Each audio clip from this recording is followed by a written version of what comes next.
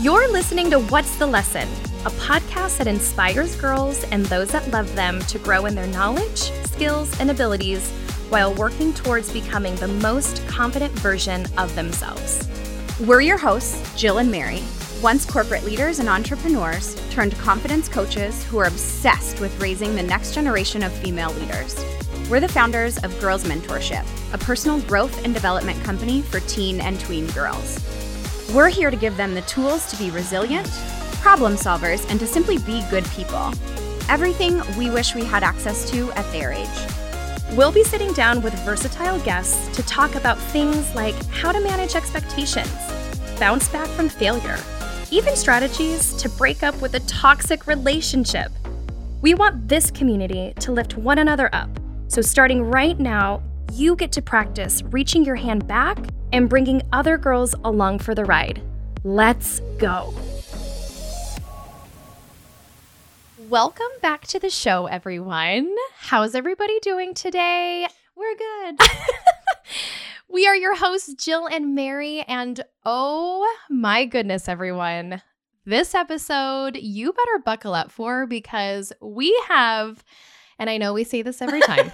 You're probably sick of hearing us call I that know we say this every time, but truly, this woman who's sitting, I wish she was in person, but Zoom. It makes it feel like you're in my office with us. But this woman who's sitting across from us has become a dear, dear friend of ours.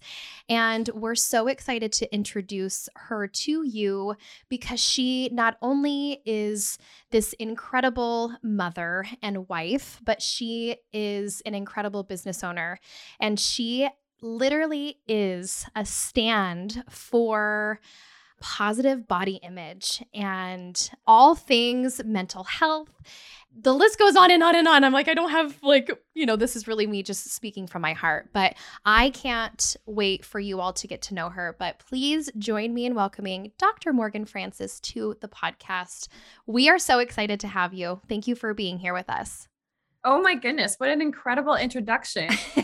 Well, ever, as I love you for that. And thank you so much for having me here. It's so good to see both of you. It's actually a good thing that she's not here in person. I'm not sure we'd record a podcast. I'm sure we'd open up a bottle of wine and, I know. So thanks for Zooming. Thanks for Zooming. Yeah. And you said something funny, Jill. It feels like she's in our office with us. I feel like we have to start the podcast with this story. I met Morgan. We met her at the same event. Yeah. We've all run in the same circle since 2017. Morgan is an OG powerhouse girl, just like we were. She came to that first event, but I really got to meet her in 2018 at the next year's event. And since then, it's been love at first sight. Yeah. But as we were asking her to come on the show, we need things, headshots and answers to some questions. Yeah. And of course, she did her best and got those over to us right away. But the funny part was she attached a picture, and for whatever reason, her headshot came through and it was like the size of my computer screen. It was huge.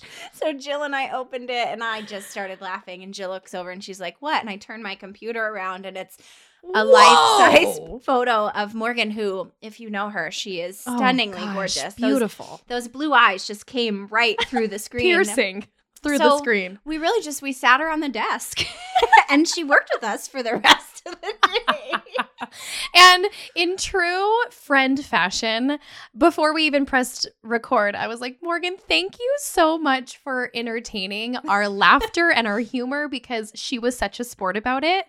And she immediately sent us a voice note back telling us how funny it was. But you probably can let us know if you thought it was equally funny. It was hilarious. It was the best belly laugh I've had in a long time. And I've cried numerous times watching it, because it's not, I didn't just watch it once. I'm up in the 30s now. And I've showed my husband, and obviously I put it on my social media for 20,000 plus followers to also laugh with me. Oh, you love it. And the people who know me personally, I think are getting the biggest kick out of it. Because I think, social media puts this perception of that, you're super professional and you're always serious and things like that. And I mean, obviously you both know me pretty well. I'm not like that. I mean, there's definitely my professionalism, but there's my, Your humanness. Yes, exactly. No, it was very, very funny. And thank you for it. I will always keep those videos. Oh, man. Well, if there's anything that Mary and I love in a workday, it's making sure we inject fun in everything that we do. And we always say that like a tried and true, really good workday for us is when we can laugh until we cry. And thank you, because that was it for the day. That was it. That was it for the day. We were like, okay, and we're done. So you just said something, your 20,000 Instagram followers. You've been a therapist for a long time. And I think it's cool to see how every career has progressed in technology, but you specifically have done such a great job with utilizing Instagram as a platform to give back to people for good. You are such an advocate, as Jill pointed out, for a positive body image. You're an advocate for women and girls everywhere. And I think that's why we resonate so much with you outside of our friendship, is because we're in the same realm of work. You're a professional in what you do. We don't dole out the advice that you dole out, but will you talk a little bit more about how you got into this line of work? And then I think I want to go on a tangent about how you've grown your Instagram, because it's been so inspiring to watch how much you've helped people that you probably never would have imagined helping. Well, so how I became a psychologist is, really, it was a long journey. And I always tell people who want to go in this field, like, buckle up, because it's expensive and it takes a really long time. So I did my undergrad for 4 years. I did my master's for 4 years. And then I did my doctorate for 4 years. And then after that, you do a pre-doc internship and then a post-doc internship. And you have to have minimum 2,000 hours face-to-face, meeting with clients, in addition to, I think it's 200 hours of supervision, individual and group. And then you take your licensing exam. So it is a very long journey. I think initially, if someone would have told me it would have been this, I don't know if I actually would have continued. I'm glad I did. But the nice thing about where the career, has gone now is there's so many things that, therapists can do. Way more than when I first was starting out. I mean, it was just pretty much you do counseling or you do research, and you get to pick which one you want to go into. I mean, now we're seeing podcasts and books and online courses and seminars and, being a consultant and brands and, like you mentioned, social media. So there's a lot you can do now. But as far as how I got into body image, I've always just been very fascinated because it's so subjective and there's so many layers to it. And I'm still learning about body image and its origins and the treatments that are out there. But truly my first work was actually working with men. And I worked with men around sexual addictions and, pornography and compulsive masturbation.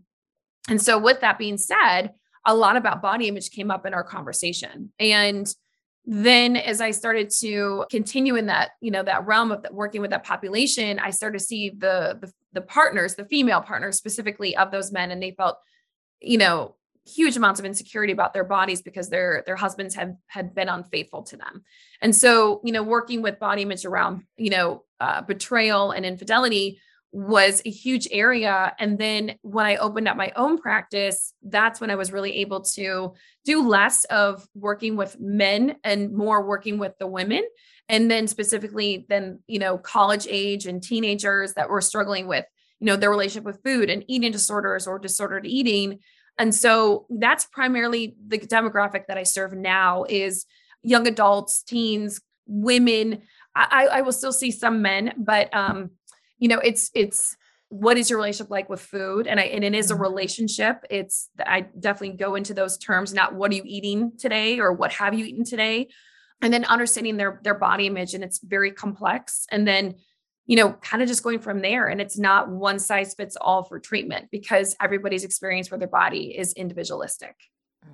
I feel like maybe society has kind of really brought a light to it's more women and girls around body image, but really it's men and boys as well. Yes, I think of like we're in the world of TikTok and Instagram and social media, and we have this image that has been projected onto young girls and women for us to kind of live into, or who we need to look like. But also on the flip side, for boys, it's not as like rail thin, and it's like the muscular, and I want my calves to be a certain size, and my skin color maybe be a different way. So it's interesting that it's not just one gender, that everyone really, like you said, has a relationship with their body and food, and it isn't one size fits all. Everyone has their own journey. And I feel like over the last year, Mary and I really have learned more about boys,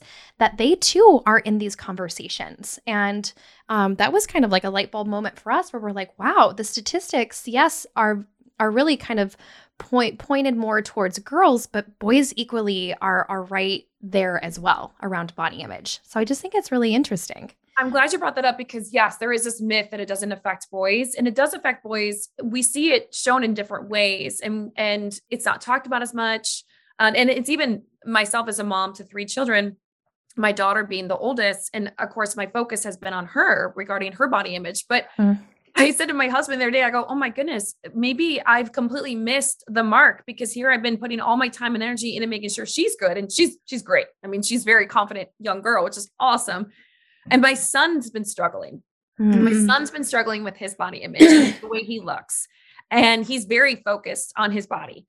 And I'm like, oh my gosh, like I've got to make sure I'm not just only putting this with her because she's a girl, but making sure I'm doing this with all 3 of them. Right. Because as you put it out, Joe, like it affects all of us. Right. Well, and I just want to point out to everyone listening who feels like they might be missing a child or not doing one of their children service, like Morgan's a professional and she has that conversation with herself.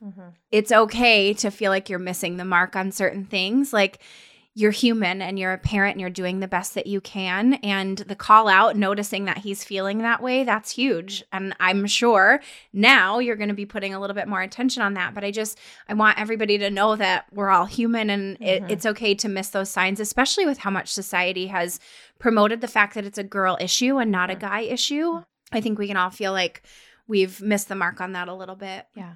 Yeah. Thank you for saying that. Yeah, it's I have 2 boys, and it's funny that they will stand in the mirror and count, they're 6 and 8. They're counting their abs, and I'm like, okay, first of all, I don't do that, and neither does my husband. So it's interesting. I'm like, well, what shows? Like, who has their ear, and who's telling them that that's how they're supposed to look? And they want to go to the gym with me now. And I'm like, wait a second, you guys should be running outside playing soccer and basketball and all the things and not worrying about that. But it's interesting for me to have the self-awareness of like, wow, okay, is it the Ninja Warrior show that we're watching? And, these beautiful athletes are glistening in their sweat. I'm like, it's just, you have to have that self-awareness of like, it's not just a girl issue. It's really an all issue. Yes, absolutely. Yeah. Absolutely. Oh. Okay. So tell us, you have your own practice, and you focus with predominantly teens and girls. Do you find that when girls come to you, is there like a common thread, or is there like the same issue that has come up in multiple clients of yours? Like for us, for example, like confidence is a really big theme of ours. That no matter what girl we work with, confidence is lacking. So, it's easy for us when we have conversations with parents of like, okay, this is how we're going to really focus confidence with her. And to, much like you, we really cater it specifically for that girl. But is there something that you hear often or a lot of the same thing in the clients that you work with? Yeah, absolutely. And I think, if we're looking at it from, a body image lens, is that their disordered eating is very normalized. So they think that they're not skinny enough to meet the criteria for anorexia nervosa, which is a myth. That's not true. They feel like they have to be sick enough. I have to be sick enough in order to be able to get help. So it's really letting them know you have reached that point and you've gone beyond. I see more and more young adults, teenagers experiencing loneliness. Loneliness is a huge, huge area. Back in my day, it was, I obviously not feeling good enough, but and a sense of fear of failure and not being lovable. But loneliness, I think, has really come out because of social media. And kids are spending more time by themselves, right? Video games by themselves. Parents are super busy. They don't have time here. Be on the iPad. And iPads are used, during meal times, be on the iPad while you're eating your dinner or your breakfast in the morning. So there's a lot of just loneliness that's happening more and more, overwhelming anxiety. There was a podcast I was listening to, and I really loved what this therapist said. She said that, when a child is feeling numb or a person is feeling numb, it's not the absence of emotions and numbness. That's not what it is. Being numb is about the overwhelming feeling of emotion. Because we're feeling so overwhelmed by our emotion, we're numbing out. It's not. They don't know. They can't put their finger on exactly what they're feeling. Right. Because they're feeling so many things. They're feeling so many things. I'm completely overwhelmed. So my nervous system is going to shut down in order to protect me. And so when a parent says, my child can't do this, my child can't do that, like this whole failure to launch, which is a huge area that I see a lot as well. It's really because the child doesn't know how to regulate their emotions. And so the nervous system does what it's supposed to do, and that's to keep it safe, a person safe and protected. So it's helping them talk about what makes them feel overwhelmed, help them come back to their bodies, breathe through. So the nervous system says, oh, I don't have to shut down. I can be okay. I can handle this, and I can breathe through this, and I can find and develop ways to cope through this difficult, uncertainty. And so, there's lots of those layers that I see consistently. It's, the normalization, the anxiety, feeling overwhelmed, being lonely. And then that shows up in the lack of confidence. Confidence is behavior related, what I do or what I don't do. Self-concept is how I see myself. And self-esteem is a combination of both. Well, and you hit the nail on the head as far as why people call us self-esteem, the lack of self-awareness and the lack of self-confidence. And you said everything that we've heard on a phone call with a parent in the last year. And if you're like the difference between what we do, obviously we didn't go through 12 years of college to be in Morgan's shoes. We like to tell our clients the difference between us and therapy is exactly what you just said, where as we try to focus on helping them figure out what their present moment problems are and facilitate growth in their future.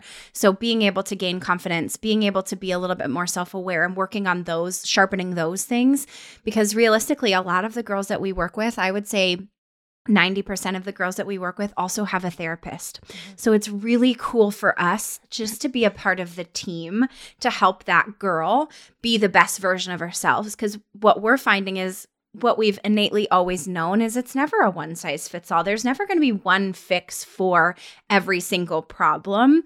And it's really cool to see parents get outside their comfort zone and hire a team of people to make sure that their child who is struggling with all of these things has a fighting chance to go and be confident, to be able to talk through their feelings, to name what they're feeling without feeling shame or guilt around it. So I know we've gotten a couple of referrals from you as well, which thank you, as always, for trusting in our ability to take care of people in the same way that, in a similar way that you do. But it's just, it's amazing to be able to come alongside and support these kids in their journey, because the pandemic, of all things, too, I think accelerated the loneliness feeling, obviously, by 10xing the time on screens and making it a perfect storm by having to be by ourselves. And coming out of the pandemic has been interesting because we hear probably 5 or 6 times a day, like, my kid can't even go up to the barista at Starbucks and order a drink. They're that nervous. They're that anxious. And it's like, how do we turn that around? Mm-hmm. Yeah. And I love your services. I'm a big fan. I believe in your services. I think that coaching in general is a wonderful adjunct to therapy. I love when I hear a client has a therapist or is working with a therapist. So I'm like, great, let's sign a release. So there's a coordination of care. Because clearly there are things that a coach can do that I cannot do due to my ethical guidelines. And then the type of work that I do within my office. And you're right. You do build confidence by what you guys are able to provide because it's the application. Mhm. right? And so like the example of going up to a barista and ordering, I love that. When we talk about boundaries, I often say to my clients, like, let's not start a boundary with, grandma. We don't start with grandma. Okay. We start a boundary with Yeah. the barista at Dutch Brothers. And Right. if they get your order wrong and it's like, oh, thank you so much, but I actually wanted a hot latte, not an iced latte, or, whatever. And so it's like, you're never going to see this person probably again. So let's start, on, the low hanging fruit, and then we'll work our way up to grandma, Right. so, and that's exactly it. It's behavioral approximations to help a person develop a better level of assertion, which is really what confidence is. The message, Mhm. I'm okay and you are okay. And that's what we want to build within the young adults that we see. Absolutely. Oh, it's so good. I kind of want to go back to what you said around eating, because a light bulb went off in my head of like, oh my gosh, as a parent, I would look for signs of like sickness in my kids if that were the case around body image or some type of compulsion eating or restrictive eating. I don't think you shared that was such a piece of knowledge for me of like, we don't need to wait till they're sick. So how do we identify that before it gets to that myth of they need to be sick in order to be seen?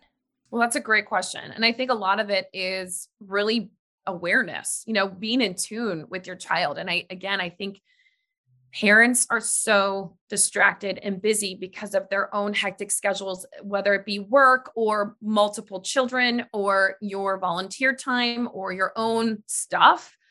One of the things, just because my kids, I used to really feel, and I believe this, and I'm so glad I'm starting to not believe this anymore. I used to believe that as my children got older, they wouldn't need me. So I was like, okay, like they're not going to want to hang out with me. They're not going to need me as much. Like I'm going to be able to work all the time. And it's actually quite the opposite.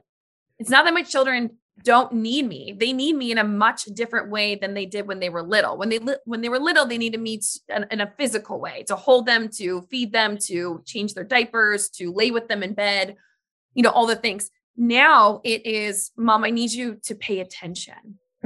I need your time. I need your presence. I need your mental and emotional energy. And without them asking, they might not know how to ask that. You have to be so in tune to that. And that's really, really hard to do. So, I have truly have had to scale back my business because my children will always, be my first priority. And it is looking at, are they eating less? Are they eating more? The most common thing is sneaking food. Kids sneak food all the time. And I get them. It's actually, and people don't realize this, anorexia and bulimia are not the most prevalent eating disorders. It's binge eating. Binge eating is more prevalent than anorexia and bulimia combined. Wow. Yeah. And binge eating, it's so normal. Like when I say normal, like it's so common. And people don't think of it as binge eating. And we call it cheat days, right? Where we eat this, a massive amount of food. And the reason we eat this massive amount of food, and it's always typically on a Sunday, is because we've been restricting all week long. And then the number one day of the week for dieting is a Monday, right? Because Monday's the day of hope. So those are the types of things to pay attention to. Body checking behaviors is huge. Using the scale, pinching the skin, using selfies before and afters, measuring tape. What else? I don't want to trigger anybody. So I'm not going to go into all those things because there might be people that do engage or listening on the podcast that are like, oh, I haven't thought about that. So I'm going to use that. Thanks for the hot tip. Right. There are a lot of body checking behaviors to pay attention to, especially if you have a teenager. And so we want to just be able to normalize body diversity, respecting our bodies, thinking about what it can do, and recognizing, how we as, coaches, therapists, parents, aunts, uncles, all the things, friends, how we talk about our bodies in front of our children, in front of the young ones, and I just don't. I don't, it's not a topic of conversation that happens in my house. And if it is, it's like, oh my gosh, I felt really great today because my body felt strong because I lifted, or because I ran really far, or, you know, I'm working on my flexibility, you know, and look what I've been able to do the more I practice. You know, it's basic things. Right. And it's like the Right. attributes, right? So when we talk about goal setting, we work with girls who are going off to college, right? And it's like, what's the goal? To get into a 4-year university, get a scholarship, whatever. And it's like, we never want to talk about like the goal as the accomplishment. We want to talk about who they're becoming while attaining this goal. And that's what it sounds like how you phrase, like, my body felt strong because of this thing that I did, as opposed to, look at my six pack. Like, you're phrasing it in a different way. That's like, oh, because mom did this, then she got this feeling. It has nothing to do with the way that she necessarily looks. So that's a light bulb. Yeah. Mhm. It's recognizing the internal feeling rather than the external or aesthetic look of it. Totally.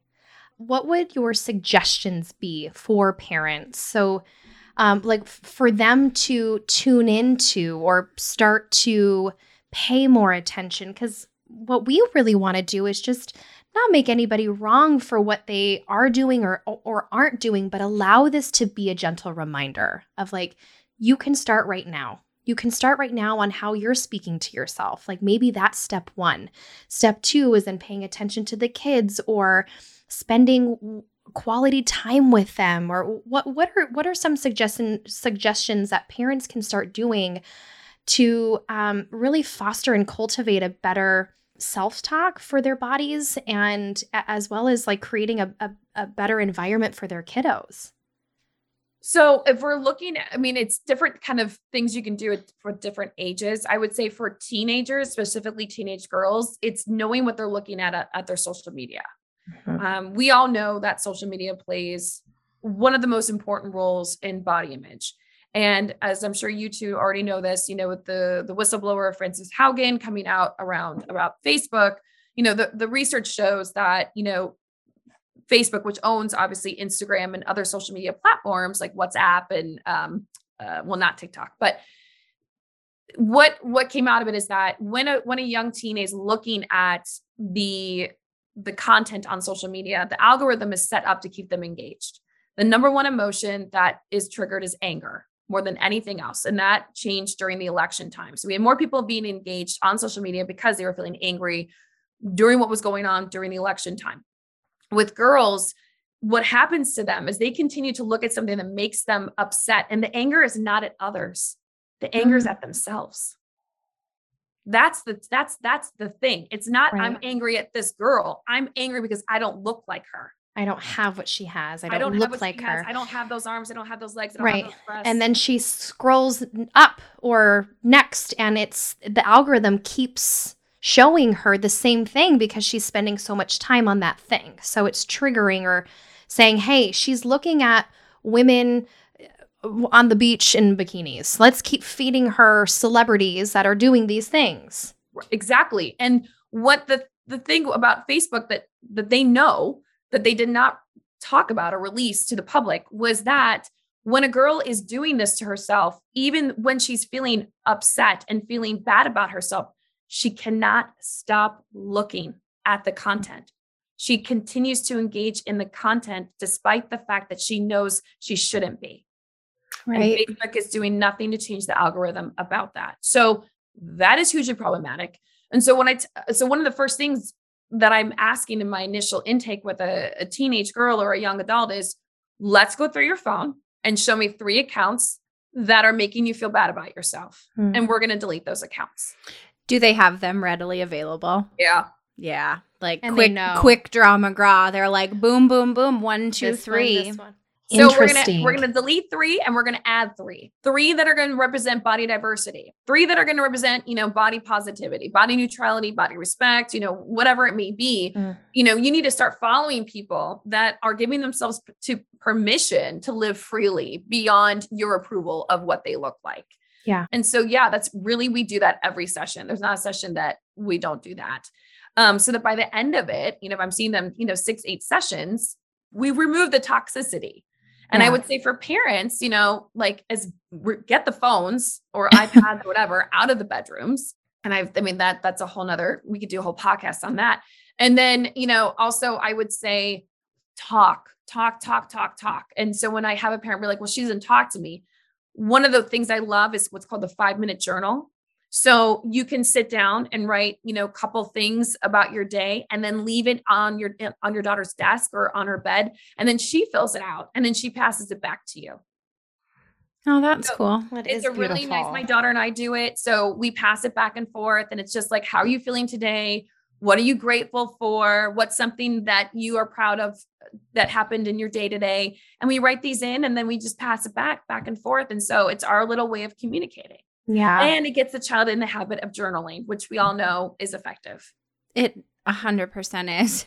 And they don't have a lot of opportunities to write things anymore. Right. So it's nice to actually utilize that skill as well. But it's so funny that you say that because that seems like such a simple solution to a relationship that doesn't have a lot of verbal communication, which happens to be a lot of teens. We know that for sure. It's like there's a point where they really want to explore their autonomy. And that comes with maybe not necessarily facilitating a conversation with mom and dad. Mm-hmm.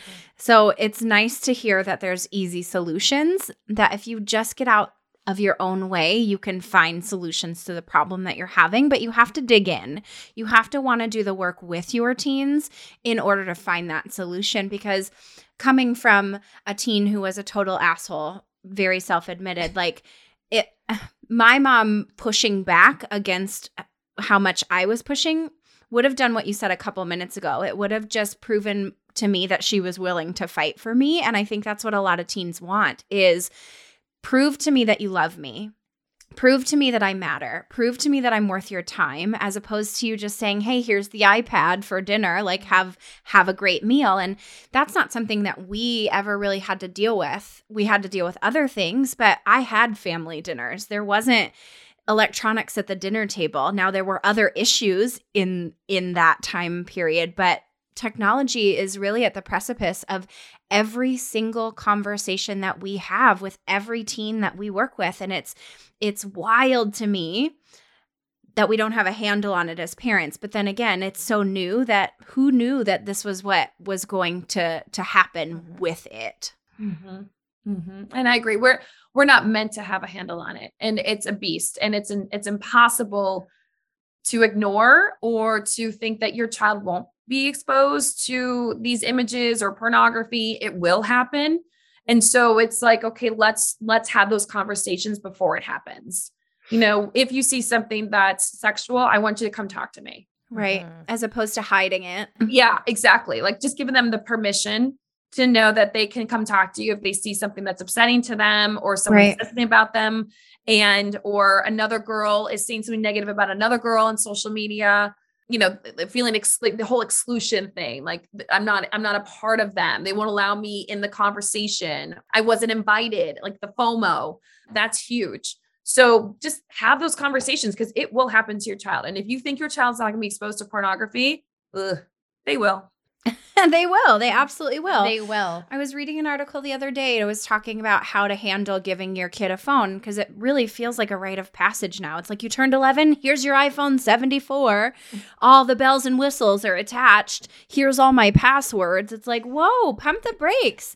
Like, how about instead you give the phone, sure, with the understanding or with the commitment that this is my phone and I'm letting you borrow it.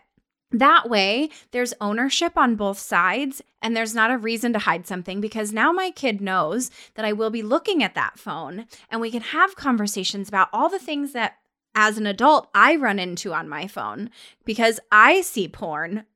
I'm not out there seeking it, but the algorithm on any social media platform does its greatest job of putting it in front of you. So it's like, if we can have those conversations, I think a lot of people's fear is, well, if I talk to my kid about porn, then they're going to be curious. Mm-hmm. Okay, that might be the situation, but they're also, when it happens, because like you said, it's going to, they're going to be confident in how they react, because they're going to come to you and they're going to say, oh my goodness, this thing happened and it made me feel this way, as opposed to hiding it because now they think they're going to get in trouble. So with any parent commenting about now they'll be curious, I will take preparation over curiosity any day. Sure. Of course they're going to be curious. Right. So let's prepare them. Right. I will take that any day over damage control. Wow, that is so good.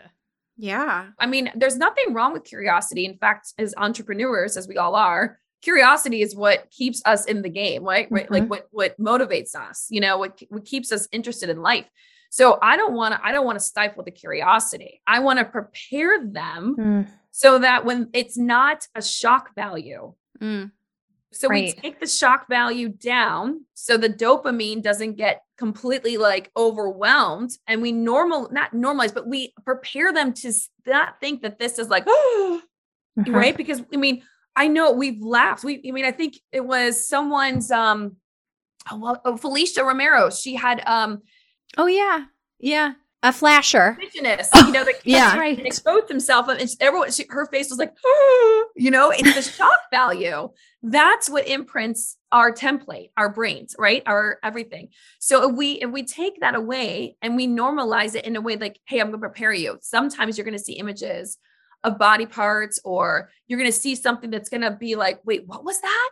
And you're just not going to understand it. Just come talk to me. Come find me. And we'll talk about what that was.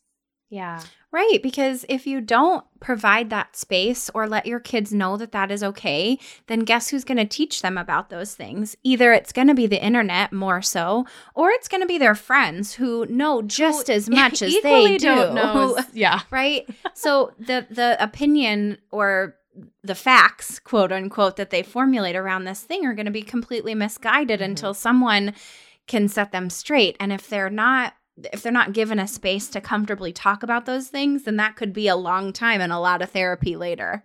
Yes. I have a mom and daughter I'm seeing I'm seeing the daughter, but the mom comes in with her, and it's amazing to me. And I love it how much the mom has normalized, like about talking about sexual health.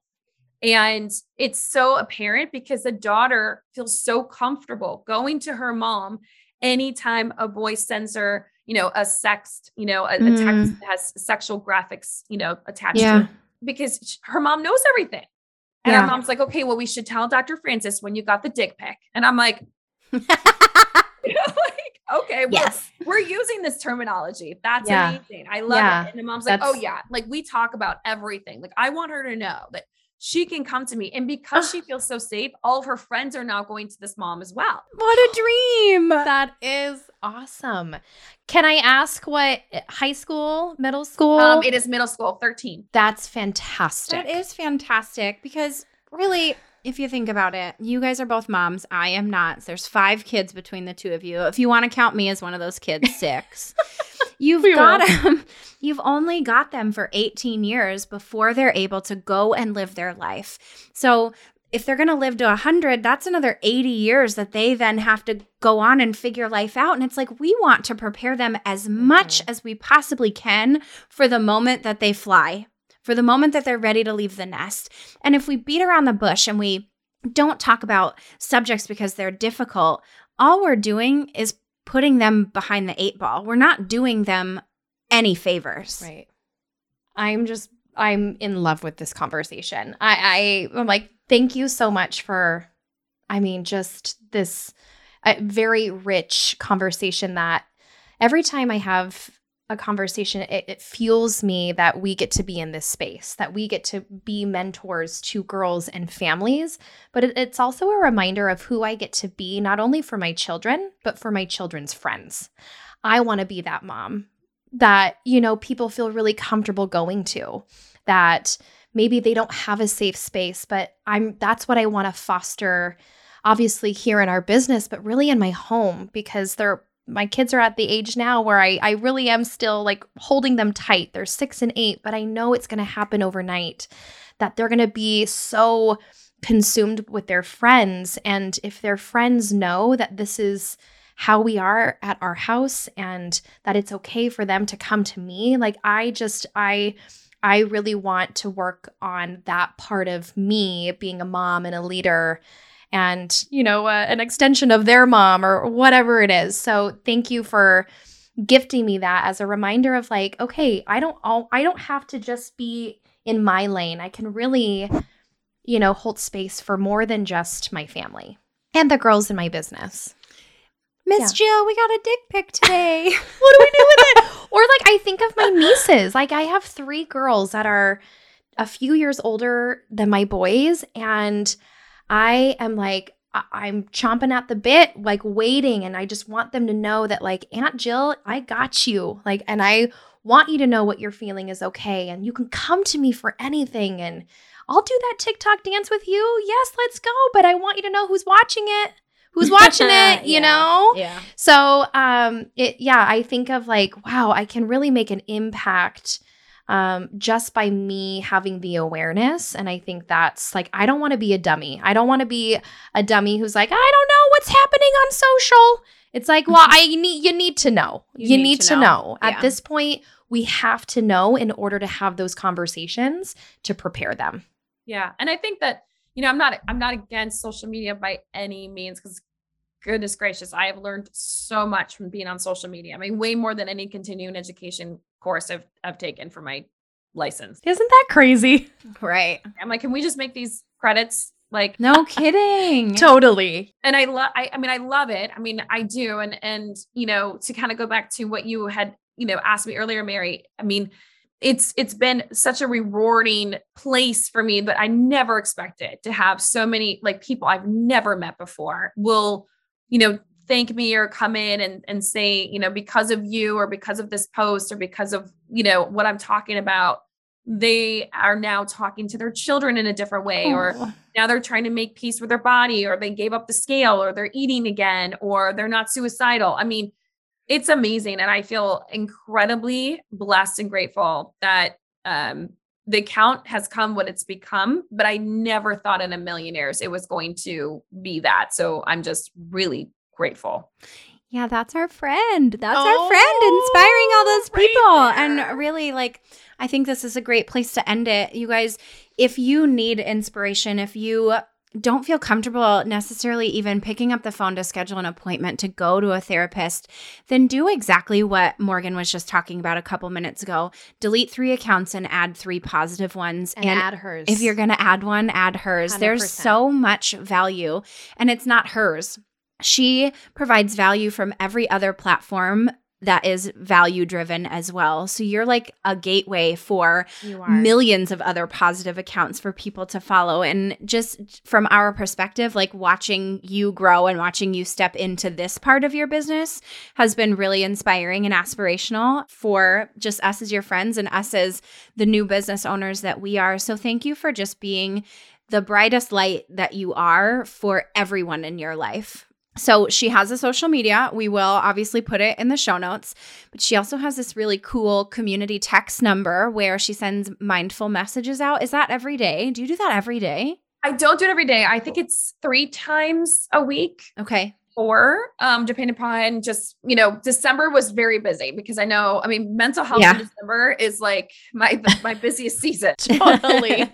She needs a break. People are like, oh, it was very, frequent, but now I would say it's like 3 times a week. And it's just mental health. It's not just specifically to one subject or topic.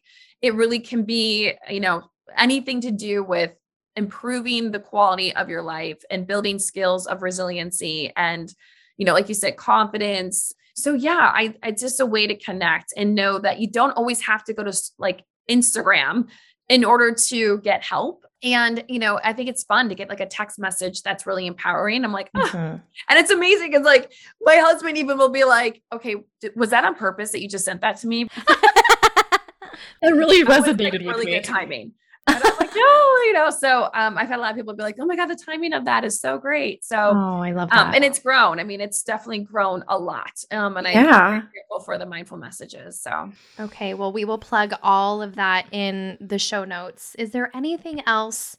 We kind of like to end our podcast asking, what's been your biggest lesson? Our podcast title name is What's the Lesson? So in lieu of this conversation or in lieu of mental health, what's been your biggest lesson that you've learned for yourself that you can share with our audience? well, personally, my biggest lesson, the first thing that came up for me when you asked that question was, you don't have to do it all. Right. And I think that, clearly, even with the picture that I sent you guys, just wait till my assistant can do it. Cause clearly I can't do it all. And that's okay. Like, I mean, I'm a person, I'm a perfectionist. I mean, I'm still working through my perfectionism and still learning how it shows up in different areas of my life. So for me, you know, asking for help, saying it's okay for you to do this over here, because that frees up time for me to focus on this over here, you know, is not having to do it all. I think like, there's like this whole myth that women have to just, you know, put it all on their shoulders and we carry the burden of responsibility. And it's like, no, we can ask for help and we can find these amazing teams that can support us. And, you know, you never know what someone else is capable of doing until you ask for that service. Yeah. Right. And I love that. So I love that, you know, with your guys's, you know, business and what you offer in your services, like it is a team approach. And I think that is really effective. And it shows girls even just how women can support one another. We're not in competition with one another. Right. I think like, I love seeing my friends shine. Like, I'm like the biggest, like, oh my God, I'm so proud of you. You know, even like in yoga class, if there's some like random, like girl doing a pose that I can't do, I'm like, oh, you go girl, you know? And I just do that, Scorpion. Yeah. Can you teach me how to do that handstand? But yeah, I just love being able to cheerlead people on. So I think that that's something that I've learned a lot, and I'm glad that I got this lesson.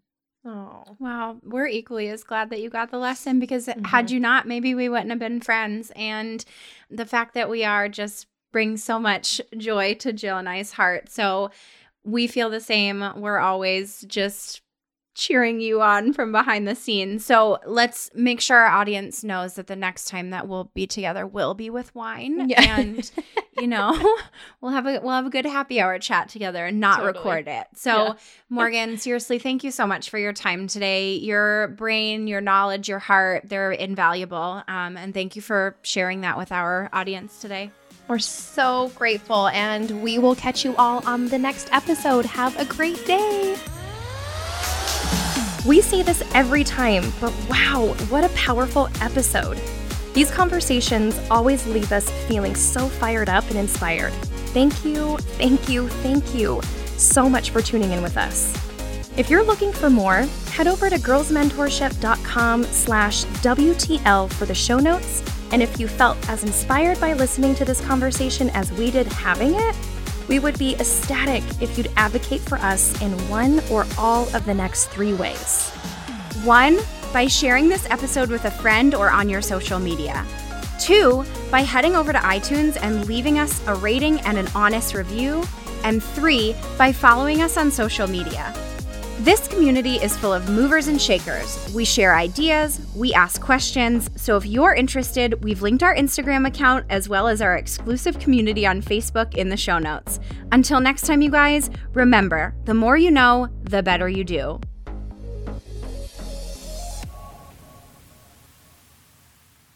And this bomb-ass episode was sponsored by Girls Mentorship.